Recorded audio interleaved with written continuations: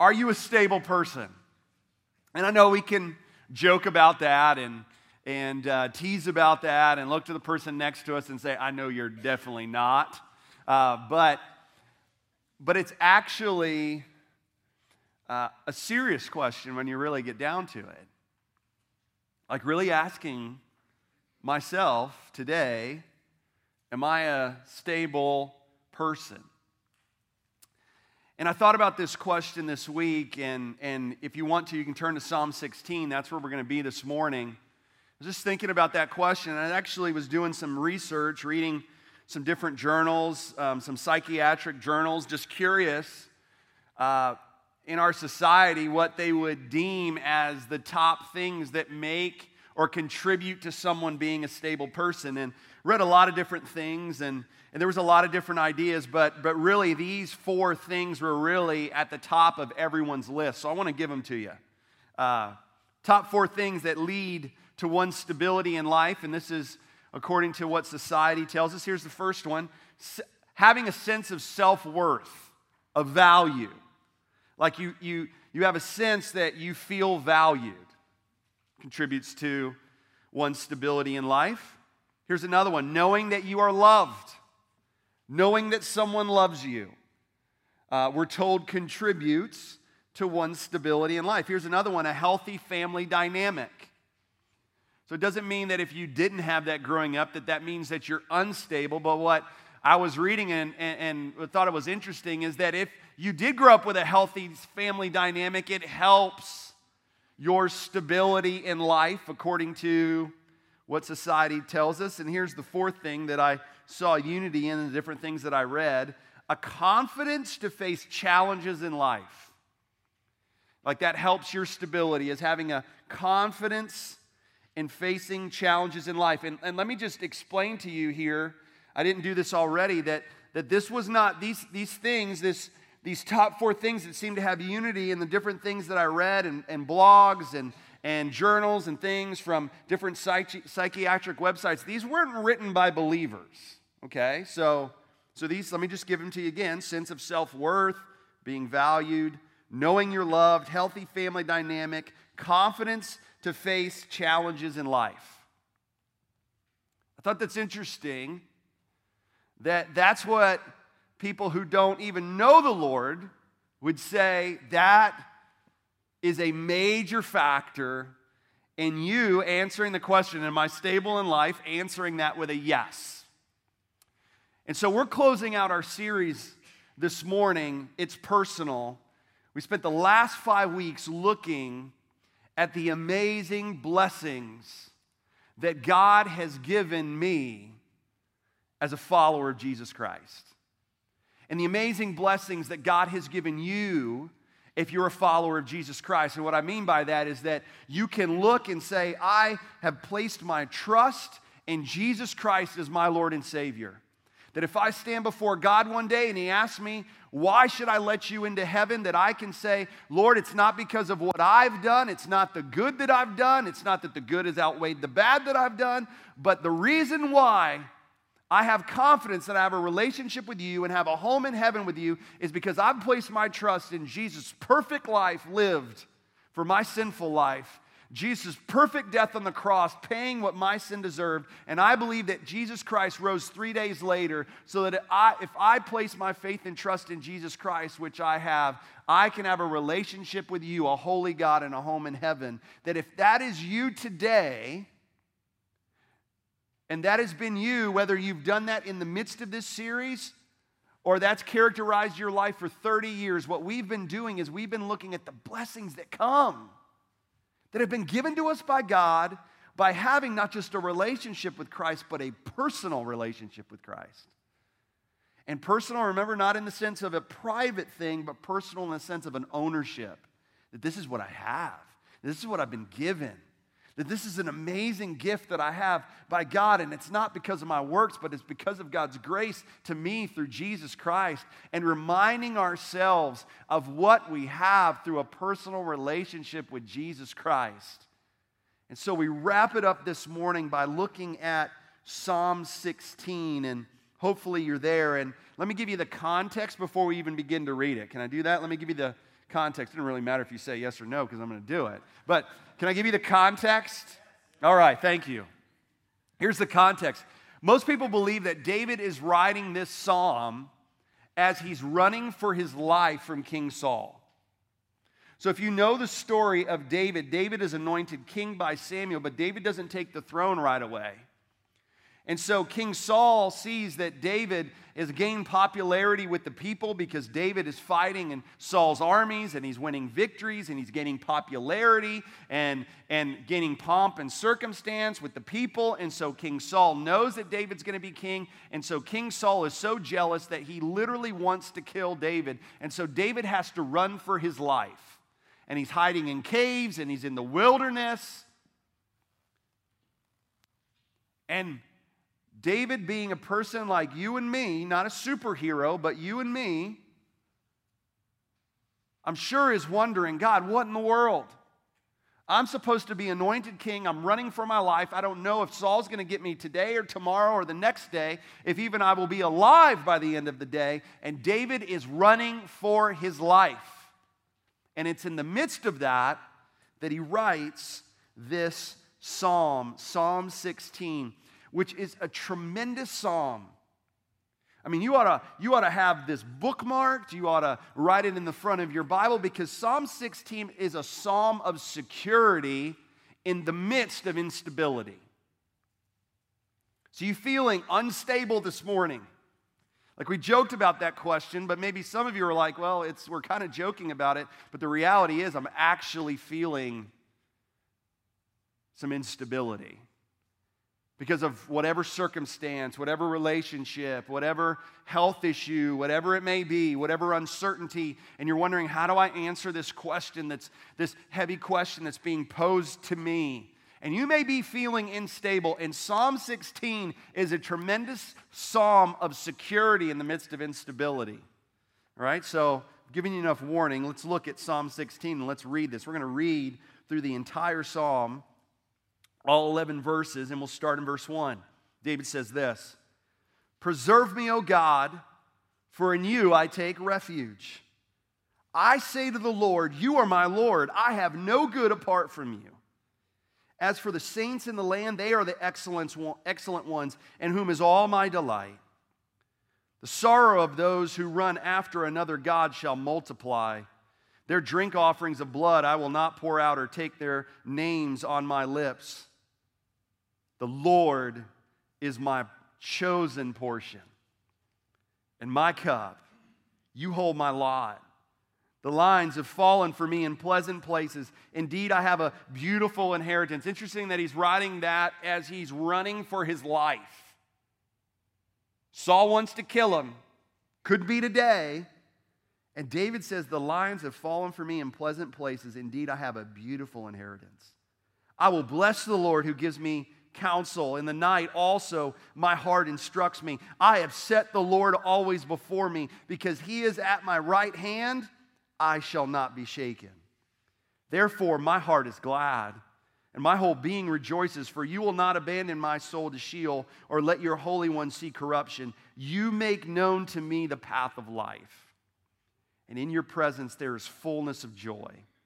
At your right hand are pleasures forevermore." Let's just take a moment, let's just pray, and then we're going to dive in this psalm and pull out some amazing truths about who our Jesus is, who your Savior is, what you can go to today because you have a personal relationship with Jesus Christ, or if you're here today, what you can have if you place your trust in Jesus as your Savior. Let's pray. God, I thank you, God, this morning for already having the opportunity to worship you with our voices, to worship you with our giving, and Lord, now to worship you with our hearing and our obedience to what your word says. And so, Lord, I pray that you would not allow me to say anything that is apart from what your word says. And God, may we be ready not only to hear you, but then to be obedient to what you say. Because, God, we have a confidence in knowing that when your word is open, your mouth is open. So, God, we are ready to hear you speak. In Jesus' name, amen. Here's the title of the message this morning: Jesus is my security. Jesus is your security today. Jesus can be your security today if you've not placed your trust in Him as your Savior. And here's the idea that I want you to get this morning if you're taking notes. And I would even encourage you to write this idea above Psalm 16 in your Bible. It's this idea: I am most stable when my security is placed in my Savior. That I am most stable in life when my security is placed where it ought to be, my Savior.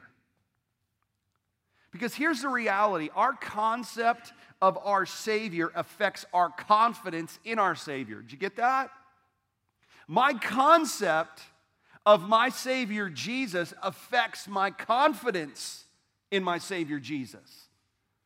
And I wonder this morning, if we sit here today and maybe we're feeling a little unstable, we're feeling a little insecure, we're feeling fearful of the unknown, that we need to remind ourselves this morning as we look at this psalm of the concept of who our Savior is, because the concept of our Savior affects our confidence in our Savior. So when we look at this idea of, man, I'm most stable when my security is placed in my Savior, here's what I want to do this morning. I want to answer two questions that you may have. Two questions that I had as I read this psalm. And here's the first. I'm going to just give you the two questions, and then we'll answer them. Here's the first question: what security has my Savior provided me with? If I'm most stable when my security is placed in my Savior, then I ought to be asking this morning, and you ought to be asking this morning, well, what security has my Savior provided me with? That's an important question, and we're going to answer that. Here's the second question: how does this security give me stability? I think those are two pretty good questions, wouldn't you say?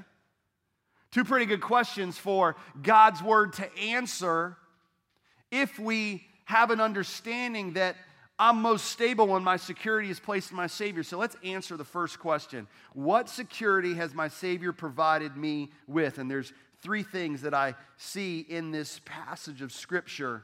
Notice verse 6. I kind of highlighted it. Remember, David's running for his life. He's fearful for his life. Don't ever get caught up when you read these stories of Old Testament characters that somehow there's some superhero in some cartoon and they don't struggle with what you struggle with. Jesus is the only one that was perfect. He put on human flesh. So don't get caught up thinking that these individuals that we read about in the Bible are any different than you and me. The only thing that makes them different is the choices that they may make that are different from you and I. And so as David is in the midst of all this turmoil, he says in verse 6, the lines have fallen for me in pleasant places. Indeed, I have a beautiful inheritance. Here's what David is pointing out, that his Savior has provided him with a security that can't be matched by any other thing. And he refers to this security with an interesting term. He calls this security that his Savior has provided him with as a beautiful inheritance. Not just an inheritance, but a beautiful inheritance. So let's flesh that out. What is this beautiful inheritance? What's this security that my Savior has provided me with? Here's the first thing: God chose you. If you're a follower of Jesus Christ today, God chose you. That's part of your beautiful inheritance. Look at what he says in verse 5. He says, the Lord is my portion. No, that's not what he says, is it? He says, the Lord is my chosen portion. I think it's interesting. David could have said, the Lord is my portion. But instead he says, no. Here's part of my beautiful inheritance that I've been given that gives me security in the midst of instability. Here it is. God chose me. He's my chosen portion. Listen to Ephesians 1:11. Paul says this, in him, that's Jesus, we've obtained, Paul uses the same word, obtained an inheritance. Having been predestined, that means chosen beforehand according to the purpose of him who works all things according to the counsel of his will. Galatians 4:7, Paul says, you're no longer a slave to sin. But you've been given the spirit of adoption where your hearts cry, Abba, Father. You're no longer a slave. You're a son. And if you're a son, then you're an heir with God. Paul mentions in Galatians 4. Ephesians 1, Paul says, we've obtained an inheritance. And get this, Paul emphasizes, this isn't because of you. It's because of God. God chose you. I always thought, I had quite a few friends that were adopted. And the previous church that I worked at, we had this amazing ministry that we called the Every Child Initiative that we just provided means to where people who wanted to adopt, they could apply for a grant, and we had a big foster care program. And I remember we had a lot of kids in our church that were adopted, and it was a beautiful thing. And I remember asking one of my friends that I went to school with, and I remember he was adopted, he was the oldest, and then he had two other siblings that were biological kids. And I remember asking him, after I knew him for a while, because this is a question you probably wouldn't ask him the first thing, but I remember asking, I was like, do you ever struggle with, like you were adopted and feeling less than like your siblings who were biological kids? And I loved his answer. It was so good. He said this, no, actually, I really rub it into my siblings who are biological kids, because I say to them, hey, mom and dad didn't choose you, but they chose me. Wasn't that good? I mean, and Paul uses that analogy of adoption to get across this amazing, beautiful idea that if you placed your faith and trust in Jesus Christ, get this, God chose you. When I placed my faith and trust in Jesus Christ when I was 5 years old, God didn't say, wow, I wasn't expecting that. Johnny just accepted me as a Savior. No, God chose me. And listen, there will never be a time that we'll be able to fully rationalize how our free will and God's sovereignty and God's choosing works hand in hand. We'll never be able to fully understand that, because that's a concept that's above our finite minds. But one thing that Scripture makes clear over and over and over again is the beautiful reality that if I place my faith and trust in Jesus Christ, I have a beautiful inheritance that reminds me, and David points to it in the midst of instability. Here's what gives me security. God chose me. God chose me. And it's when I understand that God chose me and live in that reality and relish in that reality, that God choosing me actually motivates me to continue to choose Him. Because Galatians 4:7, it says He's put in our hearts the Spirit that motivates us to cry out, Abba, Father. So when I understand that God chose me, looking at last week, then I also understand if God chose me, then there's nothing that I can do to lose my salvation. Man, God chose me. It gives me security. Then look at what David mentions. He says, the Lord is my chosen portion, but then he says, He's my cup. Here's the second awesome thing about our beautiful inheritance. Not just that God chose you, but that God provides for you. He provides for me. That's the idea of my cup. Like in the midst of David running for his life, he says, wait a minute. Everything in me wants to fear. Everything in me wants to look at my circumstances. Everything in me wants to feel unstable because of what's going around me. But here's what I'm going to do. I'm going to remind myself of the security that my Savior has provided me with. I'm going to remind myself of the beautiful inheritance. God, you chose me. Which means nothing is going to happen to me that takes you by surprise. God, you aren't just my chosen portion, but you're my cup. You're the one who gives me exactly what I need every single day. You're the one that fills my cup. You provide for me. Ephesians 1:3, Paul says that Jesus Christ has granted us with every spiritual blessing in the heavenly places. James 1, Verse 17 says, every good and every perfect thing comes from above. Which means that anything that happens in my life that is a provision in some shape or form, I can't look at that and say, well, look what I did. Wasn't I smart?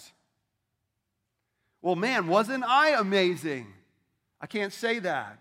Instead, what God is doing is He's giving me the ability to remind myself, wait a minute, God, you fill my cup every day.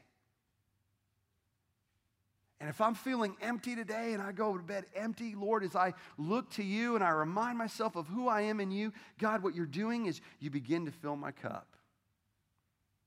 Every day. You provide for me. You chose me. Look at what else he says in verse 5. He says, you hold my lot. Not a term we use often today, like lot. Proverbs 16:33 says this, the lot is cast into the lap, but every decision is from the Lord. Lot was like, they would cast lots. If you're familiar with this, they would cast lots to determine God's will. Aren't you glad we don't have to do that today? Because we have his complete word. But they would cast lots. And David says, Lord, not only are you my chosen portion, not only are you my cup, but you hold my lot.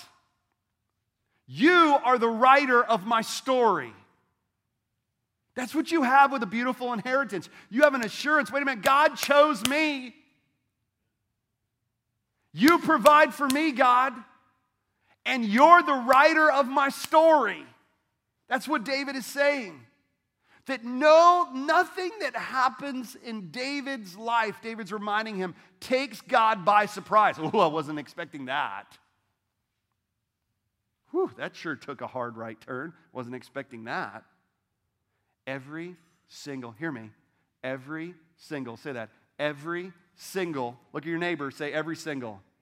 Every single thing that happens in your life does not take God by surprise. He is the writer of your story. And get this, God doesn't write with an eraser. Did you get that?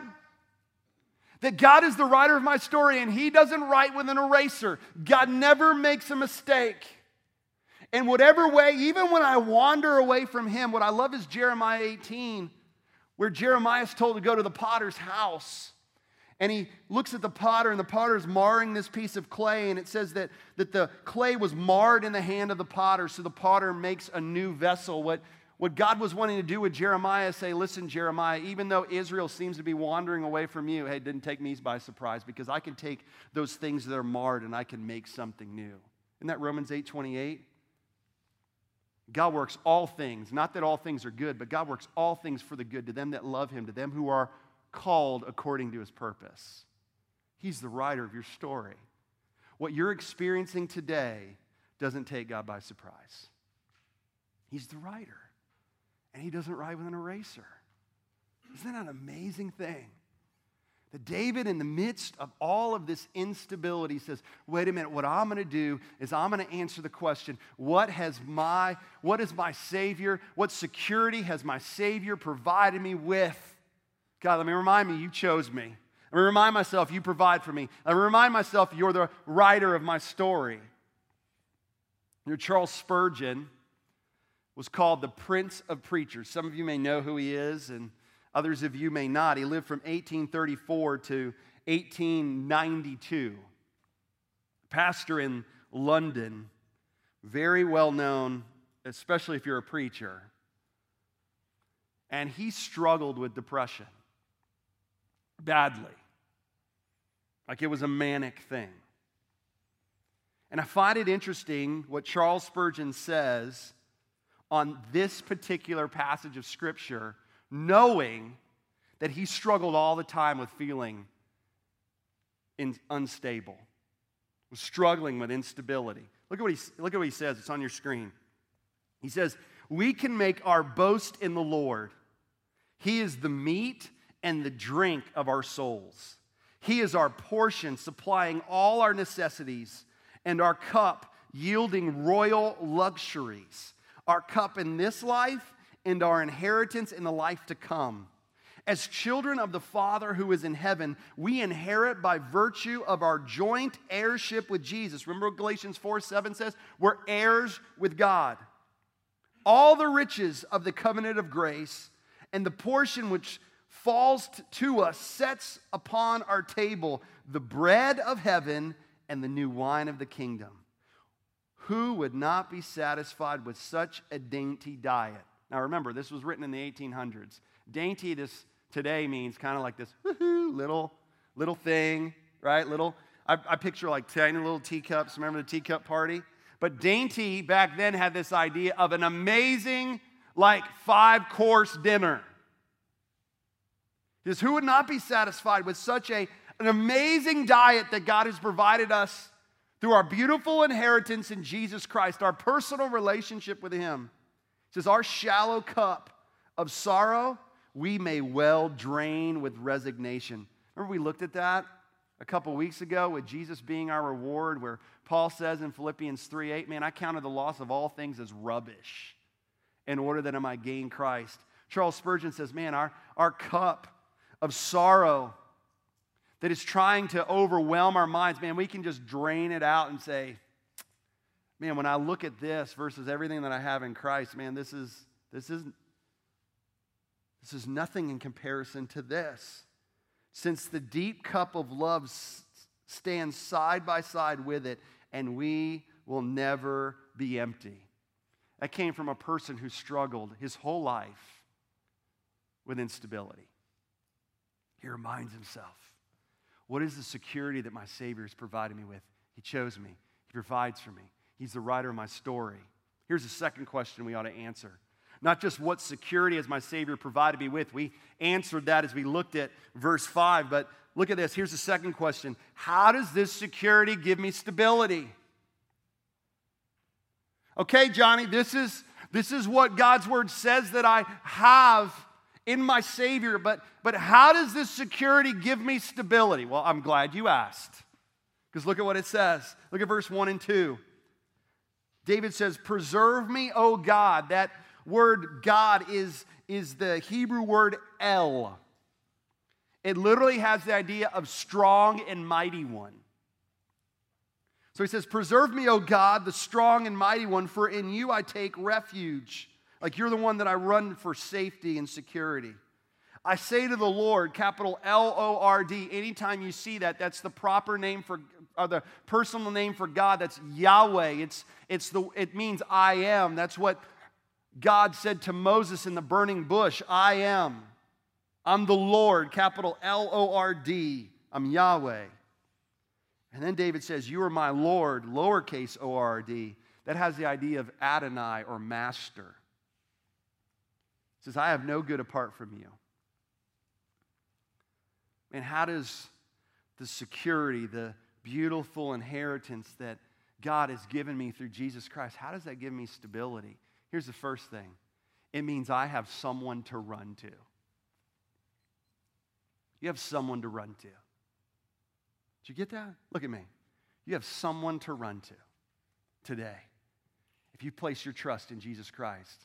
That's what I have through a personal relationship with Jesus Christ. I have someone to run to. And how does this give me confidence? I mean, David mentions 3 different names of God in 2 verses.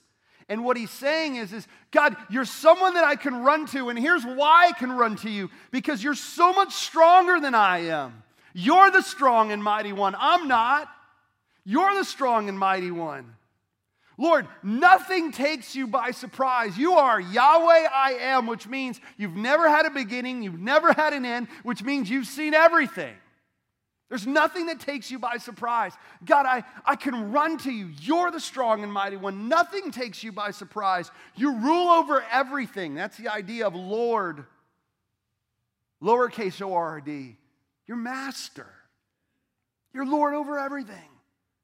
You're Lord over Saul, even though he's not looking at you right now. You're Lord over circumstances, even though I'm wondering, am I going to live the rest of the day today? Is today going to be the day that Saul finds me and kills me? And we know the end of the story, that didn't happen. But you're sitting here today and you're like, I don't know the end of my story. But here's what you need to be reminded of, just like David didn't know the end of his story when he wrote this. He's Lord over everything. He's Adonai. He's master. And he only does what's best. Because he says, I have no good apart from you. What David is saying here is, Lord, let me remind myself, you're the author and you're the giver of good. You're the one that authored good. I understand your character. You can't be anything but good because you're righteous. You can't do anything but right. And you only do what's best in my life. May not always be the easiest thing in my life, may always not be the most pain-free thing in my life, but you always do what's best. God, here's what your security provides me with in my life. Man, I have someone to run to.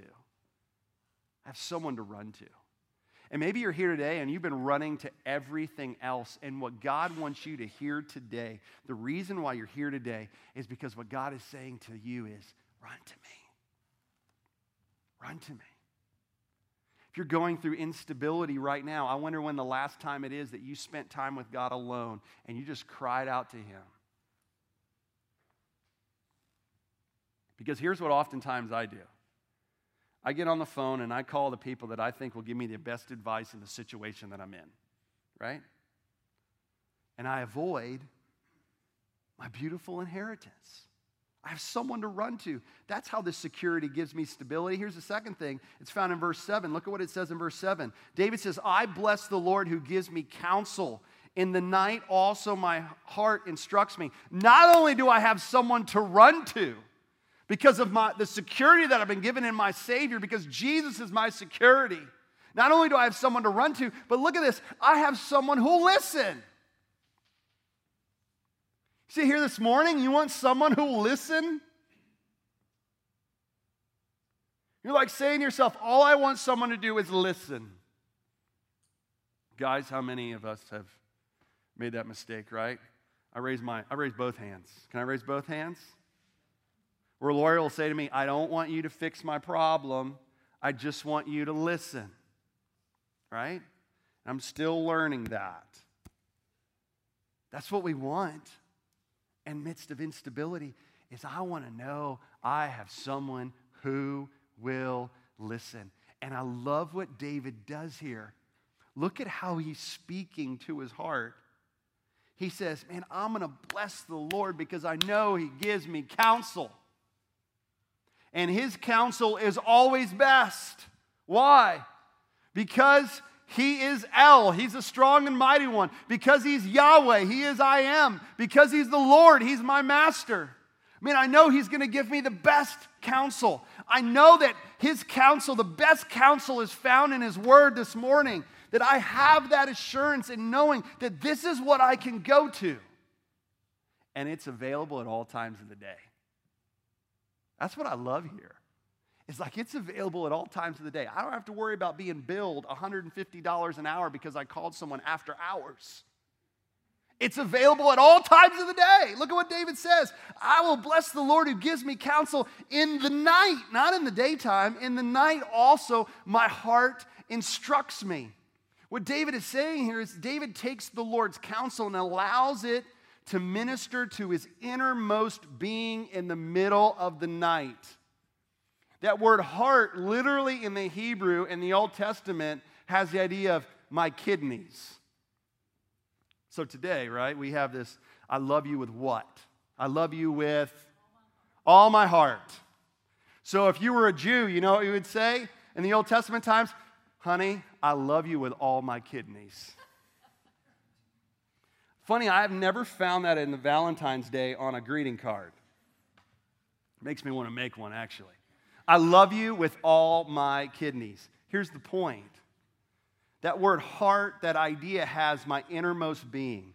My feelings, my mind, my heart, my emotions, the way that I think, my kidneys. And the reason why they use kidneys is because what does kidneys do? It filters impurities out of the body. So here's what David is saying. Lord, I will bless you because you give me right counsel. And you know what your counsel does? It filters all the thoughts that are not from you. That's what David is saying. Man, I have someone who'll listen. And when I'm struggling, and isn't it oftentimes in the middle of the night? Isn't it oftentimes you staying up at night and you can't turn your brain off? And I've learned from me that oftentimes in the night, the problems, my mind races and it becomes so much bigger than what reality is. But in that moment, I'm feeling that, I'm sensing that, I'm feeling overwhelmed. And what David says, it's in those times that I take God's counsel And I allow it to filter out the feelings that are not from you, the thoughts that are not from you, the thinking that's not from you. And I praise God because I've been given security and it gives me stability. And God, I can run to you. And God, I can have someone who will listen, who'll steer me in the right direction. That's what we all want. That's what we all want. And I wonder what we're speaking to ourselves in the middle of the night. I'm going to ask you to raise your hand. You ready for this? How many of you talk to yourself? Raise your hand. Wow, look at that. Look around. Keep your hands up. You're in good company. Yeah. A lot of us, we talk to ourselves. I talk to myself. Oftentimes, it's when I'm putting something together for my IKEA, and I'm glad nobody else can hear what I'm saying. Like Lori just knows if she just leaves the room. But what I love in this passage of Scripture is it says, you know what makes you, contributes to you being a stable person? You need to talk to yourself. See, some people would say, man, that person talks to themselves all the time. They are not a stable person. What I love is David says, no, wait a minute. I bless the Lord who gives me counsel. And it's in the nighttime where I have to talk to myself. I have to talk and give the counsel from God to my heart. Today, I need to take God's word and I need to speak it back to myself, to what I feel, to what I think, to my emotions. Because I understand feelings are God-given, emotions are God-given, but when they're in the driver's seat, they usually take us in the wrong direction. And David says, man, I'm so thankful that I have a Savior who's always there to listen. He's always there to listen. Psalm 119, verse 24 says, your testimonies are my delight. They are my counselors. Now listen, I'm not saying that you don't go to someone for counsel. I'm so thankful that I have people that I can go to for counsel. But I don't need to be going to other people before I make sure that I'm going to God. And here's what I know. Here's when I know someone's giving me good counsel. When they're pointing me back to God's word. And I look and I'm like, okay, the counsel that I gave, is it in contradiction to what God's word says? Because if it is, then I can tell myself, wait a minute, that's not good counsel, because Psalm 119 says, your testimonies are my delight. They are my counselors. I'm so, praise God, I'm so thankful this morning that I have someone who will listen today. You thankful for that? Here's the third thing that I see, and how our security gives us stability, not just that I have someone to run to.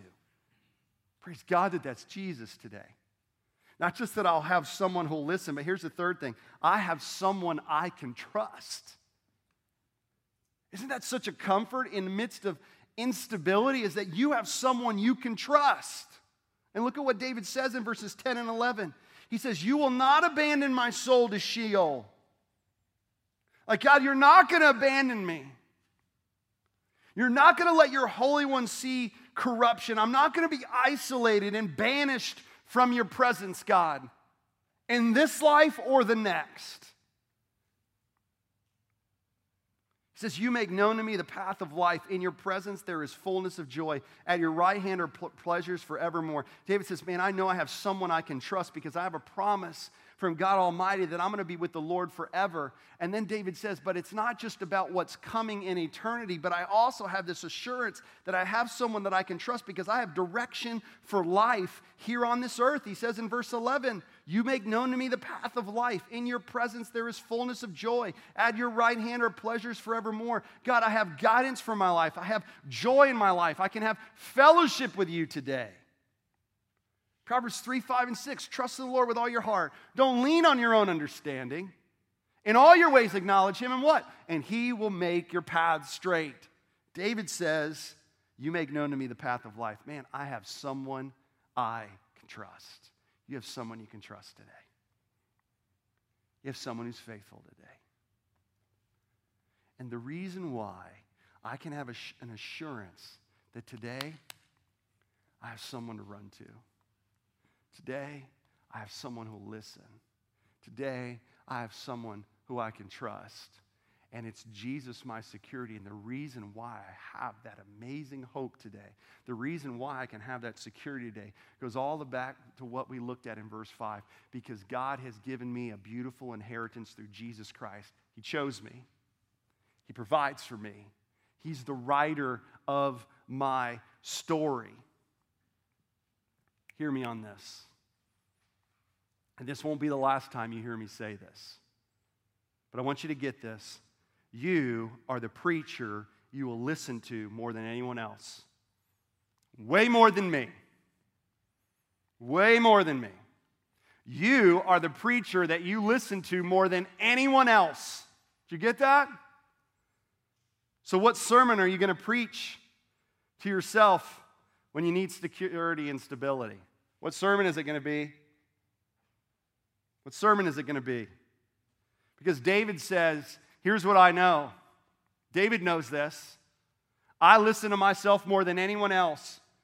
So if that's reality, then it's important that I am preaching to myself what's right. And David says in verse 9, after reminding himself of what he's been given by God, the relationship that he has with God, verse 9, he says, here's what I know. Therefore, because of all of this, because of who God is to me on this side of the cross, because of who Jesus is to us today, because he's our security, because he chose me, because he provides for me, because he's the writer of my story, my heart is glad. I love that it is glad. It doesn't say will be glad. But it says, in this very moment when my life may be taken from me in the midst of circumstantial instability, my heart is glad and my whole being rejoices. Look at what he says. My flesh also dwells secure. David understood the idea that I gave you at the beginning of this message, that I am most stable when my security is placed in my Savior. Because my concept of my Savior affects my confidence in my Savior. I want to introduce you to this man. Some of you may know his story, others of you may not. His name was Jim Elliot. And Jim Elliot arrived in Ecuador on February 21st, 1952, with the purpose of evangelizing Ecuador's Quechua Indians. And the operation that they had was called Operation Auca. And it was an attempt to evangelize the Huaorani people of Ecuador. This group of Ecuadorian indigenous people were considered the most violent and dangerous to outsiders. They were an unreached people group. They'd never heard the gospel before. And so Jim Elliot and his other missionaries that went with him were wanting to go to Ecuador to reach this tribe for Jesus. And Elliot and 4 other missionaries, their names Ed McCauley, Roger Udarian, Pete Fleming, and their pilot, Nate Saint. They were called the Ecuador Five. These guys go with their wives to Ecuador to reach these Huaorani people, and they made contact from their Piper PA-14 airplane. So they made contact with these Huaorani using a loudspeaker, and they would drop a basket down from the plane to pass down gifts.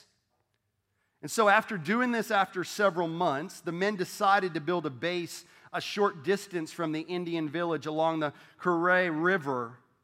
And there they were approached one time by a small group of Huaorani Indians. And they even gave them an airplane ride. Can you imagine that? Like these people that wore literally no clothes, totally isolated from anything of technology or whatever, even in the 1950s, and they're going up in the air now. They didn't even saw a car, and they're going up in an airplane. And so they take him on this, gave him an airplane ride, some of these Huaoranis, and one Huaorani who was extra curious, they called George. And encouraged by these friendly encounters, they began plans to visit the Huaorani tribe. So to no longer drop baskets, but to actually visit them in person. But they didn't know that George had lied to the others about the missionaries' intentions.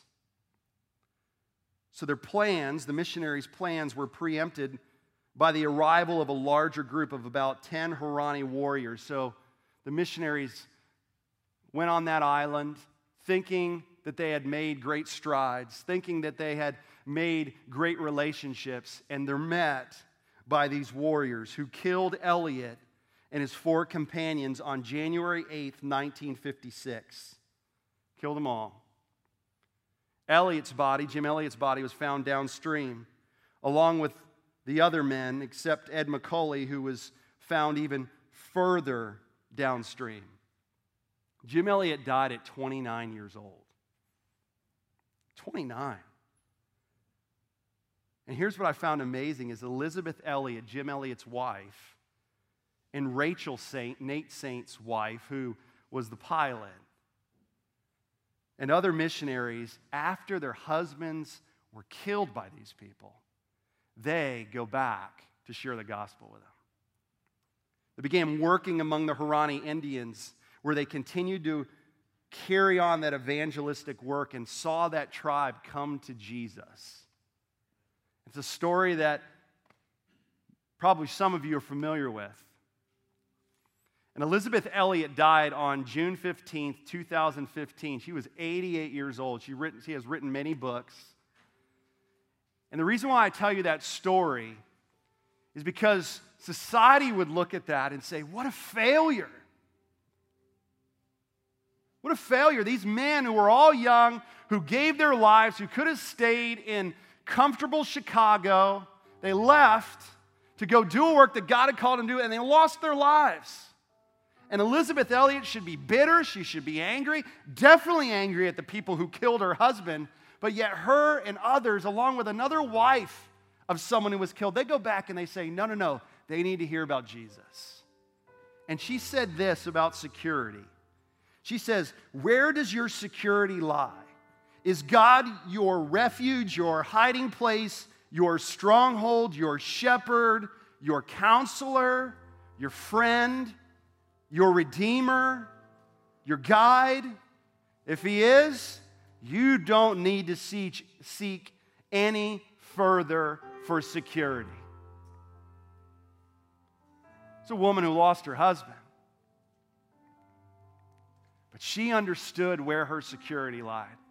She understood that the most stable place that she could be is in understanding the security that is found in her Savior. You don't need to search for anything else today. If you're here today and you've never placed your faith and trust in Jesus Christ, you in the quietness of your mind can call out to God and say, God, I place my trust in you as my Savior, in your perfect life, death, and resurrection for my sins. God, I believe that you're the way, you're the truth, you're the life. No one can come to God except through you. God, I believe in that you are my Savior today, and I place my trust in you, and you can experience this security. But if you're like me as a follower of Jesus Christ, I need to be reminded of this every day. Because I want to wander away from the one thing that provides me with what I need. It's Jesus. And we close out this series this morning looking at the reality that because I have a personal relationship with Christ, He's my boast. It's not my stuff. It's not my status. It's not my strength. It's Him. He's my boast. He's my mediator. I can't, but Jesus did.